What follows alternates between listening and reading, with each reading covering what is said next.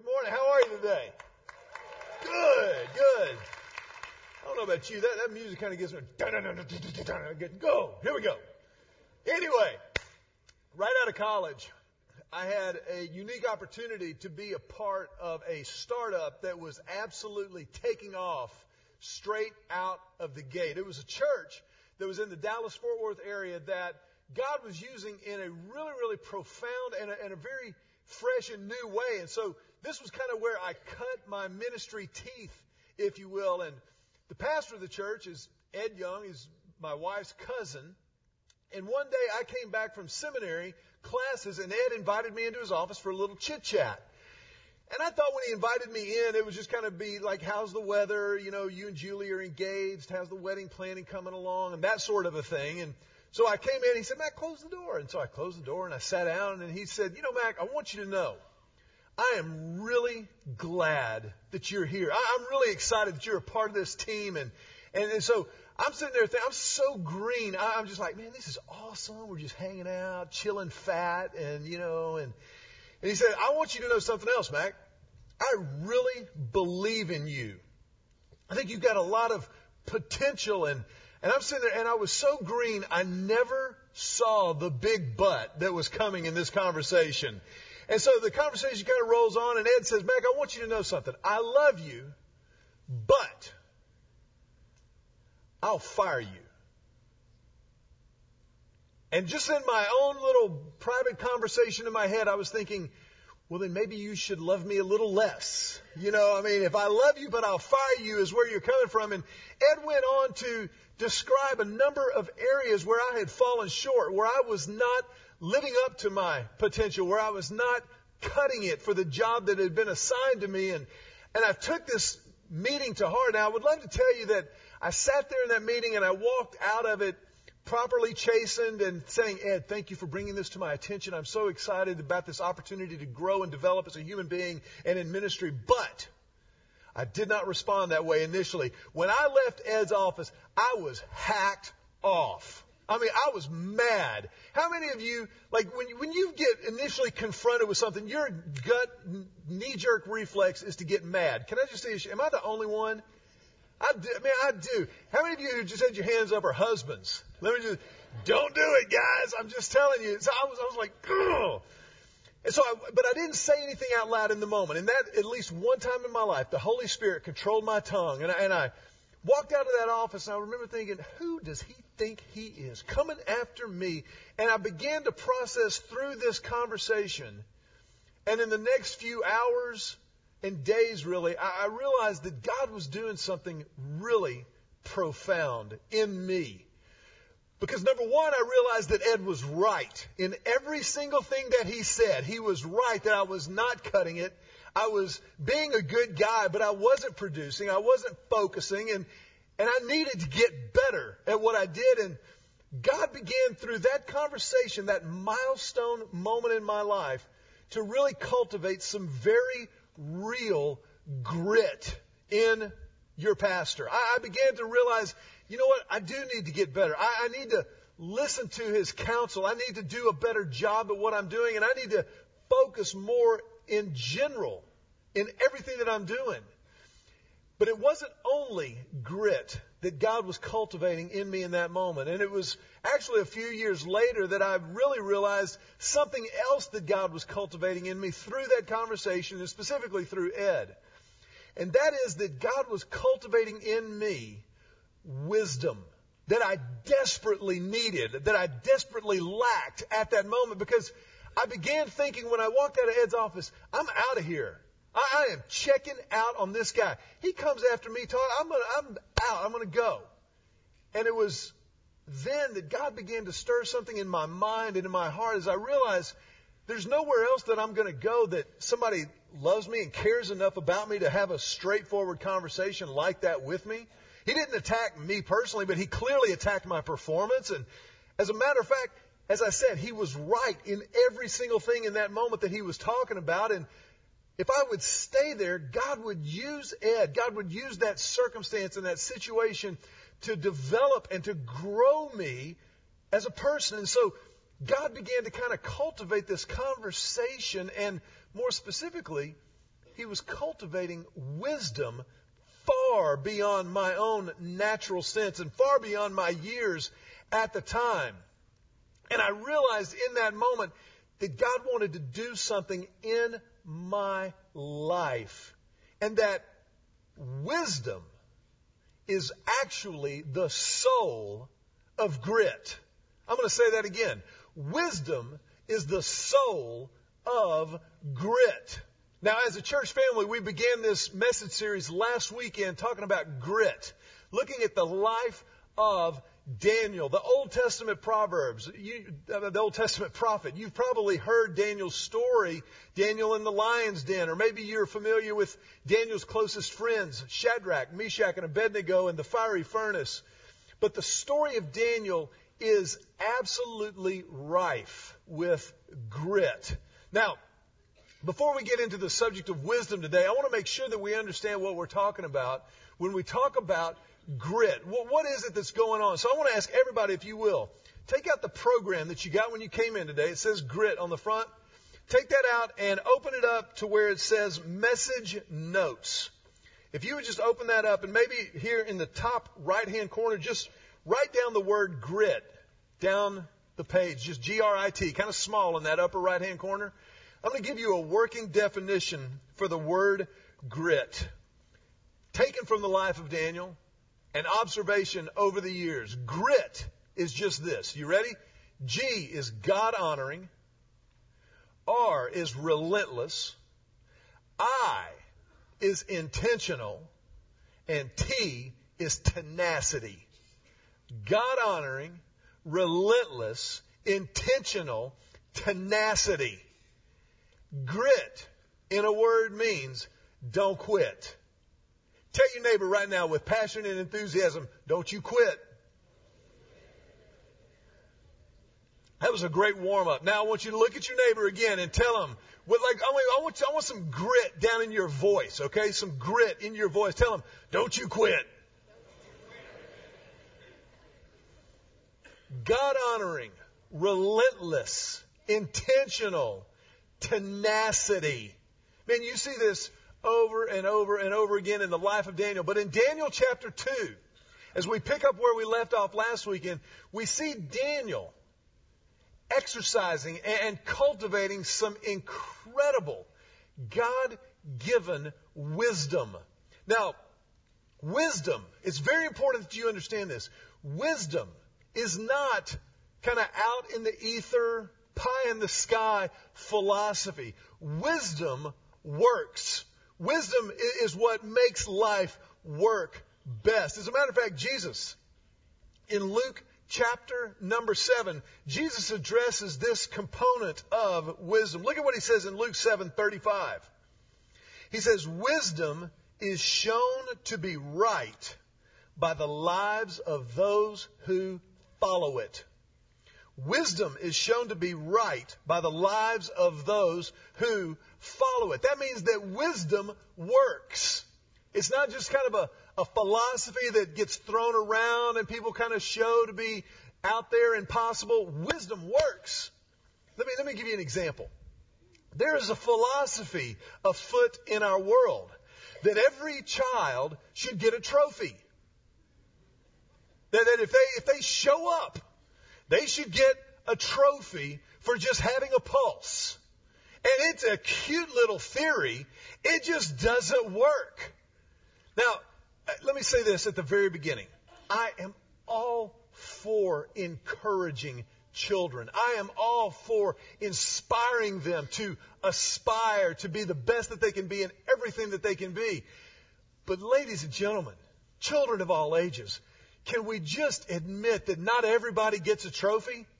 How many of you go to work day in and day out? Let me just see a show of hands. If you get paid somewhere by a paycheck or maybe you run your own business, man, how many of you know not everybody gets a trophy? And so we are completely debilitating kids in this generation by giving them a trophy. Johnny, way to go. You have a pulse. You showed up. You're awesome. And little Johnny never discovers what he's capable of. more importantly, little Johnny or little Johnita never discover what they're capable of rebounding from, of what they're capable of coming back from. How many of you know that one of the great skills in life is the ability to rebound and to pick yourself up and to keep going again? This is grit. This is a philosophy, this everybody gets a trophy philosophy that just doesn't work. And if you are ever responsible for a sports league or a youth sports association, please promise your pastor you will not give a trophy to everybody. I feel kind of passionate about this in case you couldn't tell. I mean, it just doesn't work. And I know right now some of you are going to get, oh, Pastor, that's so mean-spirited. Kids should get trophies. If they win, they should get a trophy. But you know what? I have discovered I have lost in life. Has anybody here ever lost? Let me see a show of hands. If you've ever lost a game, a contract, a relationship, you have to learn how to rebound from that. You have to learn how to get back up. You have to develop some grit. So philosophy is cool as far as it goes. We'll get a cup of espresso and talk about how many angels can dance on the head of a pin. But wisdom, Jack, wisdom works. And especially God-honoring wisdom. This is what you see in Daniel chapter 2. Now, in Daniel chapter 2, there's an amazing story going on that God saw fit to record for us in the biblical record. In Daniel chapter 2, King Nebuchadnezzar, the king of Babylon, the most powerful person on the planet at that time, has a distressing dream one night. And King Nebuchadnezzar, or as his friends called him, Nebi, woke up the next morning and was greatly distressed. And so he assembled all of his kingdom magicians and wise men and sorcerers and asked them to interpret the dream for him.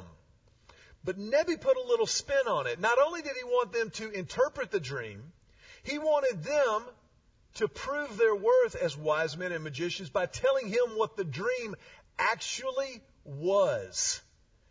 And as you can imagine, the magicians were kind of taken aback by this. They were like, whoa, King Nebi, I mean, that's a great idea. We would love to interpret this dream for you, but you need to throw us a bone here. You need to tell us what was the dream you had first.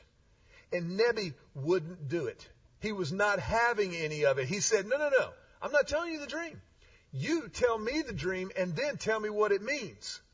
Now, you think you've got a demanding boss? Nebi was a demanding boss. And not only was Nebi demanding, Nebi had some anger management issues because, as you would imagine, the sorcerers and the magicians in Babylon could not tell the king what he actually dreamed, much less interpret it. And when they went back to him and said, we can't do it, cannot do it, we don't have the ability to tell you what you dreamed, King Nebuchadnezzar issued a decree that all of the wise men in Babylon should be put to death. Just, boop, see ya, off with their heads. Not like a cut and pay, not like we're going to assign you somewhere else in the organization. You're dead. And the wise men in Babylon included Daniel, Shadrach, Meshach, and Abednego. And so one of the king's guards went to Daniel's house to kill him.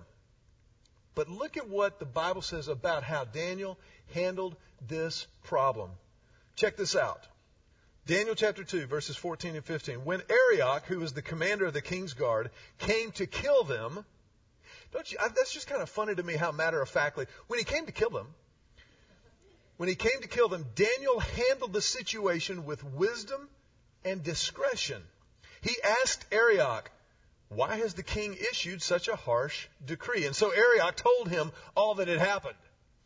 You see, Daniel had a very real problem. He was about to be killed. But Daniel being killed was not the central issue. And Daniel took the first step of wisdom with old Arioch there in his doorway. And that is that he identified the real problem. He identified the real problem. Excuse me. I get emotional every time I talk about Arioch.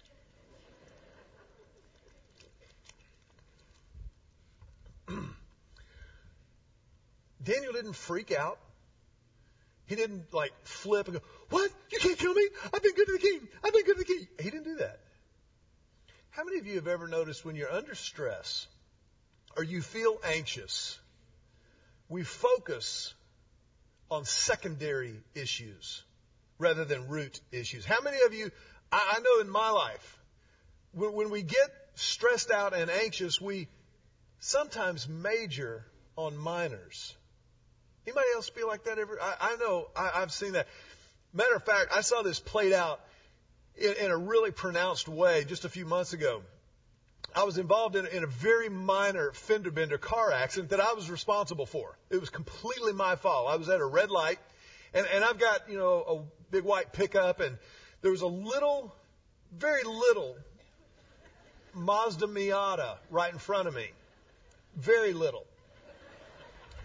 And the light turned green, and this Mazda started to accelerate and was going, and I started to go, and I reached down to change the station on my radio, and when I went to change the station, I collided with the rear end of this little Miata, and I hit him. And here's the thing about it. When you hit somebody from behind, it's your fault. There's nowhere to run. There's nowhere to hide. It's just you're bad. And so I got out of the car, and I was like, my B, I'm sorry. And the woman who was driving the Miata in front of me, she was very animated. She was very, very expressive in her frustration with your pastor. And she said, "What did you do? I don't understand what happened. I had to stop because the car in front of me stopped, and then you just slammed into the back of me. What's wrong?" And I said, "Ma'am, I'm sorry. Listen, it was my fault. I was wrong. I promise you I will cover all the damages. I'm a pastor. A lot of people know where I live. I'm not going anywhere. I will take care." She goes, "I know, but you just hit me from nowhere, and all of a sudden I've got to get this car fixed and everything." And so I'm thinking to myself, okay, we're out here on B Caves Road. We're kind of close to the church, and it'd be bad if people from the church started driving by and saw this woman attacking their pastor. And so I was trying to de-escalate the situation, and I said, "Ma'am, I promise you, I was wrong. It was my fault. I am so sorry. And my name is Mac Richard. It's spelled like Richard. And if you'll give me your information, I will make sure that we get this taken care of." And all of a sudden, she began to kind of calm down. She said, "I'm sorry." She goes, "I've had this car for 8 years, and I've never had a wreck until you came along." She didn't say that. But when she told me that, then I could empathize a little bit more. And I said, "Man, I am so sorry that I've sullied your perfect driving record. And you didn't do anything wrong. It was my fault." And she goes, "No, duh." And so, but you see, initially, she was freaked out because I had hit her. But that wasn't really the central issue. The central issue was this car that she had kept in pristine condition was now tarnished by me. And that was what was really bugging her. How many of you kind of maybe could identify with that, to say you know what it's like when you get sideways with another person? Or maybe you get frustrated by something at work and you lash out at the something or the someone, but that's not really the issue. I've seen this as a dad with Emily and Joseph. I've noticed something in my life. Anytime I get really kind of frustrated or quickly angered with my kids, it's my fault. Now, that doesn't mean that they handled everything perfectly, but if I get frustrated with them, then that means that I haven't adequately communicated to them either the expectations or adequately and consistently enforced the consequences for them missing the expectation. And so if I don't do that and they keep missing the expectation, that's not their fault. That's Dad's fault. And so, but when they mess up and I've adequately communicated the expectation and the consequences that they miss the expectation, I don't get frustrated. I just go, "Oh man, Joseph, Emily, I'm so sorry that you blew it. Keys, please." Oh, I'm sorry. Hey, I'm so sorry that you responded like that. If you could just hand me your cell phone, I would greatly appreciate it. I don't get mad. I don't yell. I just go, hey, cell phone. And they're like, can I give you my arm instead? Identify the real problem. Whatever the challenge might be, whatever the situation, identify the real problem. That's what Daniel did here. But Daniel wasn't through yet. The story goes on in Daniel chapter 2. And after Arioch explained to him everything that had happened, verse 16, Daniel went at once to see the king and requested more time to tell the king what the dream meant. Now, don't miss how important that is. Don't miss how bold that was. Daniel was trying to spare not only his life, but all of the wise men in Babylon. And he went straight to Nebuchadnezzar and asked for just a little more time. He just went straight to old King Nebi and said, could you give me just a couple more days? And then look at what happens. Verse 17. Then Daniel went home and he told his friends, Hananiah, Mishael, and Azariah, or Shadrach, Meshach, and Abednego, what had happened. He urged them to ask the God of heaven to show them his mercy by telling them the secret, so they would not be executed along with the other wise men of Babylon. That night, the secret was revealed to Daniel in a vision. Then Daniel praised the God of heaven. You know, when you encounter a problem that requires wisdom, that is a dilemma of what to do, seek help with the problem. Just seek help. Matter of fact, with passion and enthusiasm, tell your neighbor right now, get you some help. Now that's different from you need help.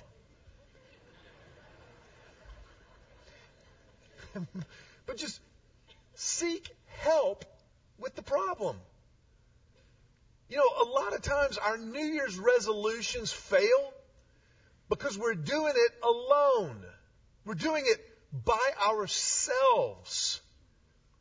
Daniel had a very real problem. He didn't know what Nebuchadnezzar had dreamed. He didn't know what had happened. And the first thing he did was he went to his closest friends, those guys that he had been through the fires with in their training in the early years in Babylon. He went to Shadrach, Meshach, and Abednego and asked, let's pray together. Let's ask God for his wisdom to see what's going on. Seek help with the problem. But it doesn't just stop with friends. What did they do? They prayed. They said, God, give us an insight. Give us your help. Give us your wisdom for this problem. I wonder this morning, how many of you have a work problem that you don't know what to do with? You don't know what the end game is going to be, but you know that things as they stand right now are not a long-term solution.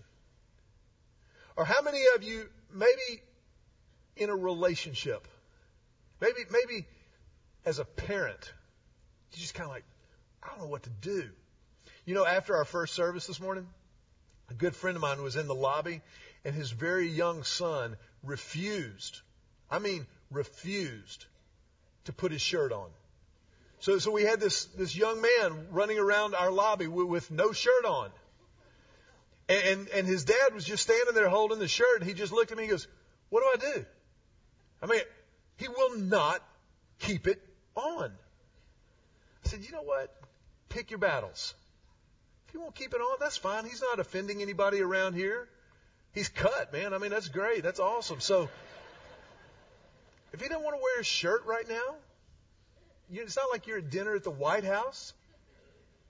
Now, there's going to come a day when he needs to have a shirt on. Right now, isn't that moment?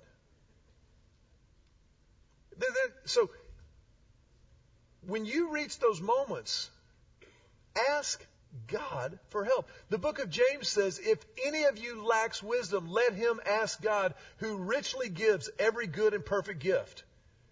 So whenever you need wisdom, ask. Ask for it. God, I need wisdom.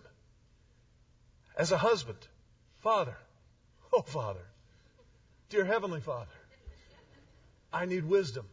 As a mom, how many of y'all are moms? Let me see a show of hands. Good night. Talk about the front line battle for wisdom. I love Bill Cosby's line. He's talked about his wife just one day reaching her wit's end and looking back at her children whom she had born into this world and saying, you roll those eyes at me, I'll roll that little head of yours. Moms, my goodness, the need for wisdom is constant. I remember when Emily was starting preschool, we were looking for a Mother's Day out for her to attend. And Julie came home one day from visiting several different Mother's Day outs in the area, and she said, I'm really torn about this. I don't know what to do. I was like, what's the problem? Are we talking about Harvard what's up? And she said, well, some of them are 2-day a week and some of them are 3-day a week. And dumb me, I went, so? She's 3. She goes, Julie said, you don't understand. Some are 2-day a week and some are 3-day a week. And I said, you just said that. She goes, you're not listening. Some are 2-day a week and some are 3-day a week. And I said, honey, this is just me. You were an education major. You have been trained and schooled in this. It doesn't matter. She goes, what do you mean it doesn't matter? This is our child. How can you say it doesn't matter? I said, she's 3. She'll be fine. She goes, oh. And we went to 2-day a week Mother's Day out. Emily got into college.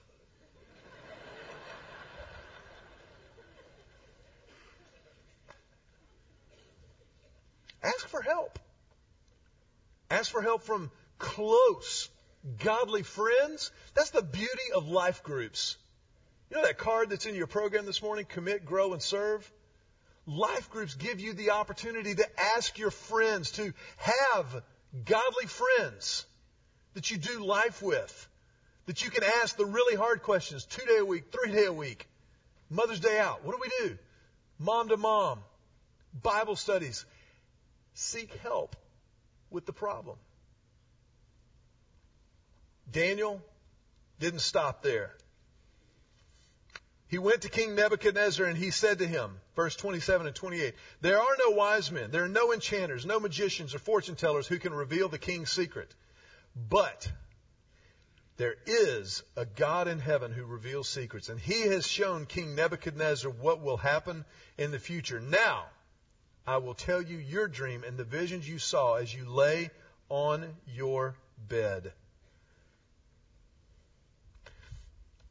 I love how direct Daniel is. One of the benefits of genuine godly wisdom is the ability to be direct. You don't have to beat around the bush, but you can be direct with somebody. And Daniel says, Nebuchadnezzar, nobody's been able to do this. And the fact of the matter is, I can't do it by myself. But there is a God in heaven who reveals secrets. There is a God in heaven who is the source of all wisdom. And he said, now I'm going to tell you what your dream was and what it meant. Now, the dream itself is really kind of interesting, just by way of background. It's interesting. I mean, it was like Nebuchadnezzar had had some bad mushrooms or something for dinner the night before. It was out there. But he saw this massive statue, an image almost like a man. And Daniel said that the head of this image was made of pure gold. And then the arms and the chest were made of silver. And the trunk and the upper legs were made out of bronze. And then below the knee, the legs were made out of iron. But then the feet were a mixture of iron and clay. And Daniel went on to explain to Nebuchadnezzar his dream, and he said, "Then, king, you saw a massive stone, a boulder, carved out of a mountainside, not by human hands, come against this massive image and shatter it into millions and millions of pieces, so that the gold and the silver, the bronze and the iron and the clay were scattered like wind to the four corners of the earth." Now, here's what the dream meant. And he went on to explain that Nebuchadnezzar's kingdom was represented in the head of gold, that it was the greatest kingdom known in the world at that time. But that one day that kingdom would fall by the hand of a lesser kingdom. And then that lesser kingdom would itself fall. And all kingdoms eventually would fall, except the stone that destroyed those kingdoms was a kingdom that would last eternally, Daniel said. And he said, "King Nebuchadnezzar, this is what God has revealed. This is what will happen." And so Daniel showed Nebuchadnezzar how to actually deal with the problem. How to actually deal with the problem. He identified the real issue. He sought help with the problem, but then he actually did something about it. He confronted Nebuchadnezzar with the real problem. I want to take you back in time, about 23 years to when I was sitting in that pastor's office. And he said, "Mac, I love you, but I'll fire you." I had to deal with the real problem. The real problem was not him. He was actually very kind, very gracious. He told the truth, and he was also very, very wise, because the problem was in me. The problem was I had to get better. I had to work harder and smarter. I had to focus. I had to deal with the problem. Real wisdom deals with the problem. Real wisdom confronts the issue head on in love, whatever it might be. Real wisdom does the right thing and lets the chips fall where they may. Do the right thing and let the chips fall where they may. You know, a lot of times we don't want to confront a problem because we're afraid of the consequences of the confrontation. Like, I don't want to bring that up. I don't want to mention that. But real wisdom, godly wisdom in love, deals with the problem. Now, I said earlier that Nebuchadnezzar had some real anger issues, and to be sure he did. But Nebuchadnezzar was not dumb. Look at what he did with Daniel. Look at how the chapter concludes. Verse 48. Then the king appointed Daniel to a high position and gave him many valuable gifts. And he made Daniel ruler over the whole province of Babylon, as well as chief over all his wise men. Verse 49. At Daniel's request, the king appointed Shadrach, Meshach, and Abednego to be in charge of all the affairs of the province of Babylon, while Daniel remained in the king's court. Now, I don't care who you are. I don't care where you're from. That's pretty cool. Daniel used this influence with Nebuchadnezzar. He was elevated to a greater position than he had ever had before, to a greater position than anyone else in the kingdom save Nebuchadnezzar. But look at what he did. He reached back and remembered his friends. He used his influence selflessly. Now, when God grants you wisdom, you will have influence. You will lead people. You might even have the opportunity to speak truth to power. But always remember that that influence is given to you to use selflessly, to use to help other people.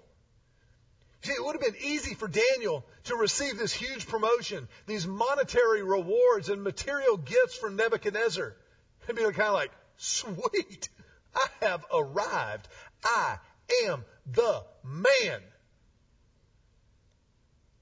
But the first thing he did was he requested Shadrach, Meshach, and Abednego to also be given positions of influence.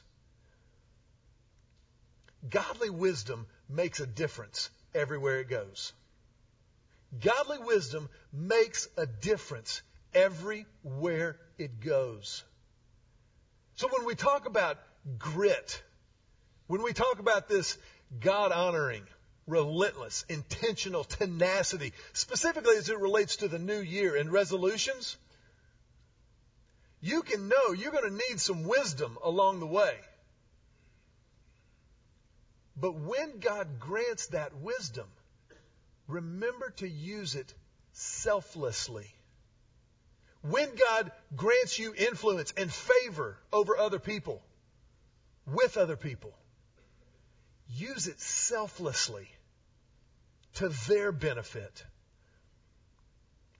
Daniel is an Old Testament type. He is an Old Testament type or a foreshadowing of Jesus in the New Testament. Because just as God used Daniel to preserve a remnant of Israel in Babylonian captivity, God so used Jesus to preserve a remnant in this world for his purposes and his kingdom. So it's not surprising that Daniel acted with wisdom and used that influence selflessly, because no one has ever used their influence more selflessly in the history of ever than Jesus Christ. Whatever you want to think about Jesus, whatever you believe about him, I think you would admit he's had more influence than anyone, just by sheer numbers of people who have chosen to follow him and to come under his influence. Nobody else in the history of the world even comes close. And it wasn't because he was wealthy, because he wasn't. It wasn't because he was particularly popular, because they ended up executing him. It was actually precisely because he used his influence selflessly. He gave himself up for you, for me.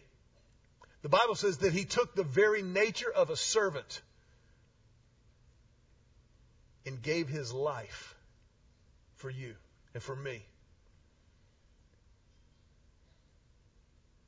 The greatest influence that the world has ever known. As we look at the life of Daniel, as we learn from the life of Daniel, never forget that God chose to include Daniel's story in the biblical record precisely to point us to Jesus. Precisely to prepare us for the message of the life of Jesus himself. Because God so loved the world that he gave his only Son, so that whoever believes in him would never die, but would have eternal life.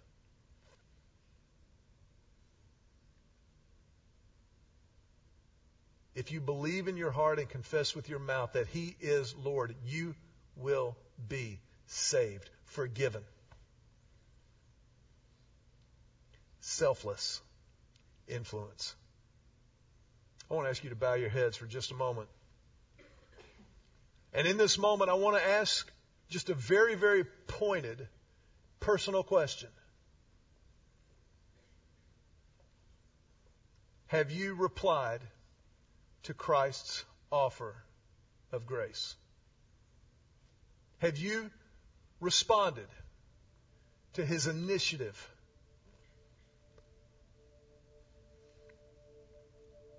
Sometimes people will say, Pastor, I'm a good guy.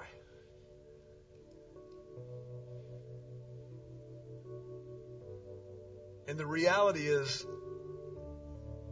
that all of us, on our best day, all of us need forgiveness.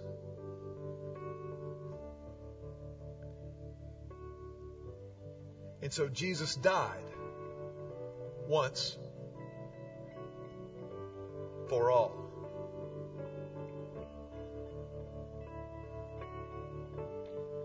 But you have to decide what you are going to do with that.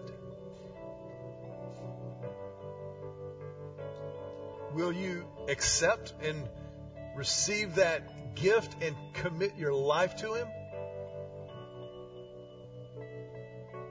Or not? If you're here today and you've never done that, we want to invite you to do it right now. To pray right where you're sitting. A prayer of commitment, a prayer of confession, a prayer of relationship, beginning once and for all. Just right where you are. Silently talk to God in your own words. Something like this. Just say, Jesus, I need you.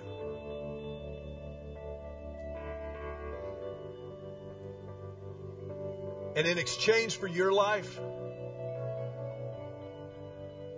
I give you mine. Once and for all. I confess my sin. I claim your forgiveness.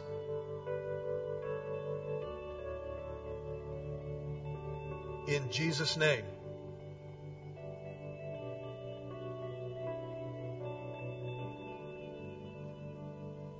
I want to ask you just to stay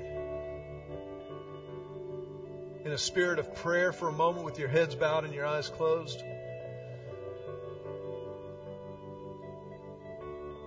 But if that was your prayer and you meant it for the first time in your life, then I want to ask you, if you will, just raise your hand. If you'll just raise it high over your head and hold it there for a moment. And I want to tell you why we do this. With your hands up, this is for you. For you to know that this moment is real.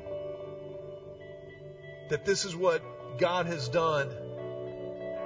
For you to mark this moment.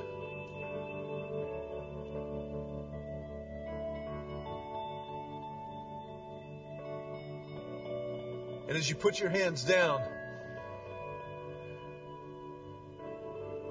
we want to make sure that you understand how significant this is. The Bible says when one person, anywhere on the planet, when one person comes to repentance, all of heaven celebrates. That's kind of a big deal. And as a church, we kind of think that's a good example to follow. So we like to put our hands together and tell you, welcome home.